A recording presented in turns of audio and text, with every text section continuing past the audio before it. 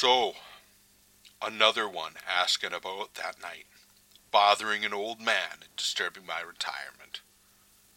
Fine. I'll tell you all about that damn night, and you'll wish I hadn't. But before I start, you don't rush me, you hear? And don't ask questions, neither. If you damn well don't interrupt, this is my story, and it gets told my way, or it doesn't get told at all. Good. Who knows? Maybe I'll even sleep a little better if I tell it enough and enough people have to share the burden. Doubt it, but maybe.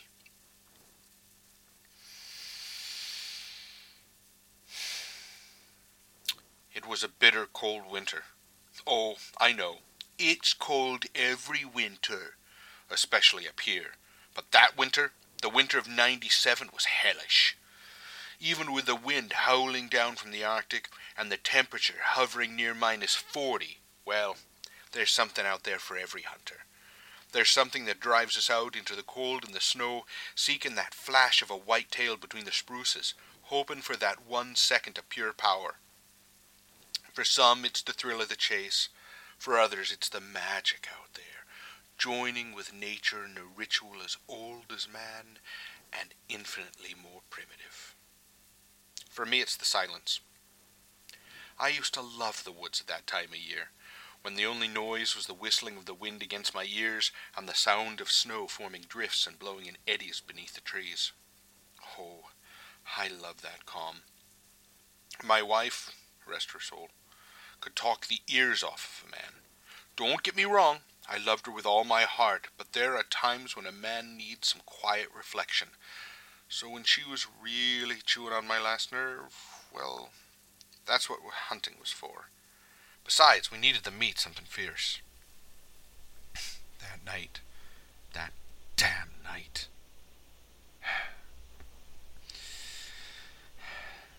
Twilight was drawn to a close, and the shadows were rising up like fog from the ground to envelop the winter's wood. I was just heading back down the trail to the homestead when suddenly I spotted it. The deer every hunter was looking for. It was big, that thing. I'm talking Boone and Crockett. Big. Antlers like a Christmas tree, bigger than sin and twice as proud. It was too dark to get a good look at it. Too dark to see the thing for what it was. Look, I was young, okay? Hell, it was 20 years ago, and I was just a fool kid. My dad used to call it buck fever. It happens at night when your mind fills in what your eyes can't see. Thought I knew a deer, light or no light. It was a shot I could make with my eyes closed. I chambered around, drew down on him, and fired. It screamed. Not a deer sound, not like any sound I'd ever heard before. It was horrible. When I heard that wretched scream, I knew it wasn't a deer. It bolted away into the forest, kind of awkward like, running on all fours, but sort of loping, you know, like an ape runs, an awkwardly graceful gallop. I was too shocked to do more than stare blankly after the creature, too horrified to even pull the gun from my shoulder. The prize deer had become a monster, a freak of nature. I knew I hit. Maybe I should have gone after it, but it was full dark by then, with no moon and barely any starlight. I'll admit it, I was scared too. You think I'm going to go trampling through the dark woods chasing some ungodly horror show? I know why you're looking at me like that. It's okay. Everybody thinks the same thing. You know why? I'll tell you why. Because you didn't hear that scream.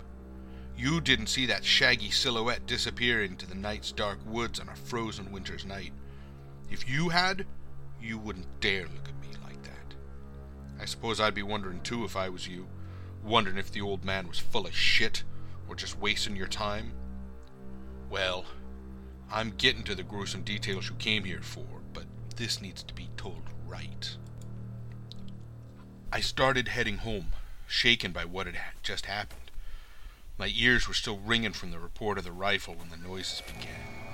Chattering, scraping, branches breaking behind me. I'd whirl around looking, but there was nothing. At times I thought I saw something move. It was too dark to be sure. I sprinted that last half mile back to my house. I don't think I'd ever run that fast in my entire life. All the while, those forest noises followed me, sometimes getting closer, sometimes fading back. By some miracle, I made it home, ran inside, and slammed the door. My wife, Marie, was just putting Jack to sleep, and let me tell you, she was in no mood for the story I told her. Thought I was drunk, accused me of drinking. She knew I never touched the stuff, not since I met her, not since I was 22. Well, maybe there was a time or two, a wedding or a party, but not that night. No, I was sober as a hymn. We argued. We never yelled at each other, but that night was different. Things have been tight money-wise, so maybe there were some built-up tensions there. It woke Jack up, and he came downstairs bawling his eyes out. Jack. My sweet little Jack. I tried to calm him down, tell him that Mommy and Daddy still loved him, but he wasn't crying about the fight. He kept trying to say something, shrieking and hollering, but crying so hard I couldn't make out the words. Well, Marie calmed him down, got him talking, and when I could understand him, well, that's when I started to panic.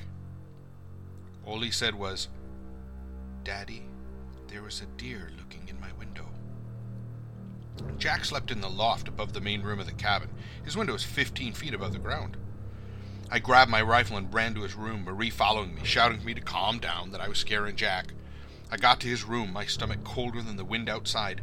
From outside, I could hear the snuffling, chittering sound which had pursued me. There was something moving in the bushes. And worse, I could see the bloody print it left in the snow below the window. Half hand, half paw, with scratch marks leading down the windowsill. I took my family and put them in the den away from the windows. Then I called my friend Tom. Tommy answered my call, and when I told him what happened, he was silent for a second before he came over. He lived about a mile down the road, but he made it to the cabin in under 5 minutes. By the time he got there, the forest was silent again, as if it was holding its breath in anticipation. He and my wife shared a look. Then he and I checked out the window, and he grabbed his gun. Tom was the type of guy who wore a perpetual smile, and his grin was peculiar. It reminded me of a demon with a secret, kind of playful and mischievous. He took me aside, just outside the den, and asked me what I saw. But the questions, they were like he already knew. It was dark brown, black spots, great rack of antlers, hollers like damnation. I could only nod and describe what had happened. I asked him what we should do. He opened his mouth to speak, but before he could utter a single sound, the chattering came back.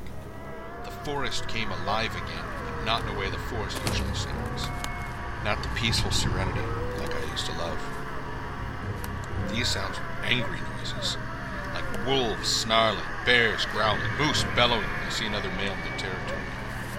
Every sound the forest makes to let you know you're not supposed to be there. Tommy was telling me something important. I only caught the middle part of it, something about Jack, about not letting him out of my sight. And suddenly Marie burst out of the den and the forest went silent. I looked at her to tell her she should go back in with Jack, when suddenly her eyes went wide and her face went whiter than a sheet. I turned around to see what she was looking at. Tom. His back had gone straight with surprise. His face had lost the grin but kept the snarl. His hands tightened on his rifle, his eyes focused on mine. His throat poured crimson around the claws. As he dropped, the thing leapt out the open window, a shadow leaping into the dark and dissolving. So quick, so damn quick. Then the force erupted up again, almost triumphant this time. The chatters, the howls, the growling that set your teeth on edge. I swear it sounded different. Those bastards were cheering this time. Well, I lost it. I shot out the window into the forest, screaming and cursing them for every devil and damnation I knew them to be. Tom knew what that thing was, and he had tried to warn me. Whatever the creature was, that knowledge died with him. My Marie. My beautiful, kind, loving Marie. I felt her hand on my shoulder. I turned to look at her. I felt something splash on my face. The shadows writhed behind her, and she fell into my arms. What was left of her fell into my arms.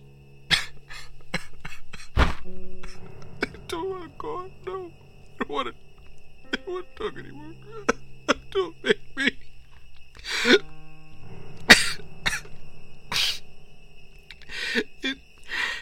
They took her from me, opened her chest like a tuna can, and tossed what was left down the hallway into my arms. I got another glimpse. Another shape darted into a side room, and the night screamed again, louder this time, loud enough to cover my own screams. I screamed for what felt like hours, howled for Marie till my throat was raw and sore. My world was shattered, my family destroyed. I only had time to regret all the things I'd said during the fight, the things I'd done.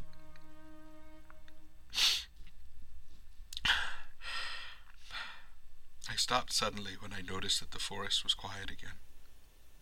The silence. Jack. I ran on legs that felt like rubber. I saw the beast there, its shoulders wider than my Chevy, its antlers touching the roof. A trickle of red, half-congealed blood seeped from the bullet hole punched in its ribs. I saw its face, the animal's snout, the predator's teeth. But the eyes held light. The light of knowing. It knew what I'd done, and it was here to punish me. Cradled in the arms of the creature was a smaller creature, a miniature version of the giant monster before me. A child. Only, instead of a wound to its ribs, the little one had a bullet hole in its head. It was showing me that my bullet had hit more than just the mother. In its other hand, it was holding another squirming creature I couldn't make out through the tears. I blinked the tears back and I saw it holding Jack. He was screaming, beating at it with his tiny fists, but it held him, cradled like a baby in its massive arms. I lunged towards it, my rifle forgotten. At the last moment I was jerked back, claws dug into my shoulders, my arms and legs. The creatures, they grabbed me and pulled me back out of the tent, away from that monster. Away from Jack. They threw me into the hallway and I hit the ground hard. I must have hit my head, because everything went black, and they left me. They took Jack, and they left me in the silence. My mouth filled with a coppery taste of blood. Jack!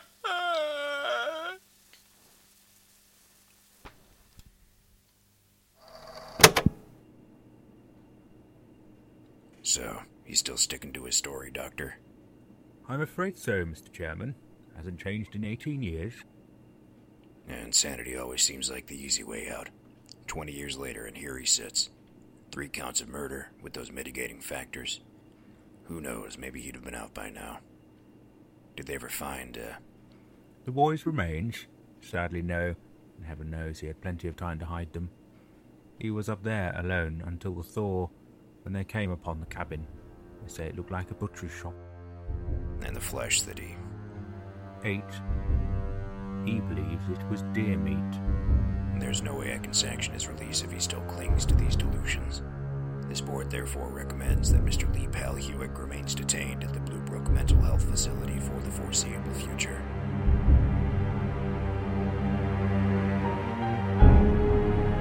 Cold Case by Benjamin Soren James Newsom.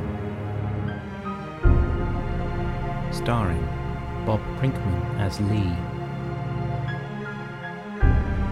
Additional characters by Cliff Thompson and David Nagel.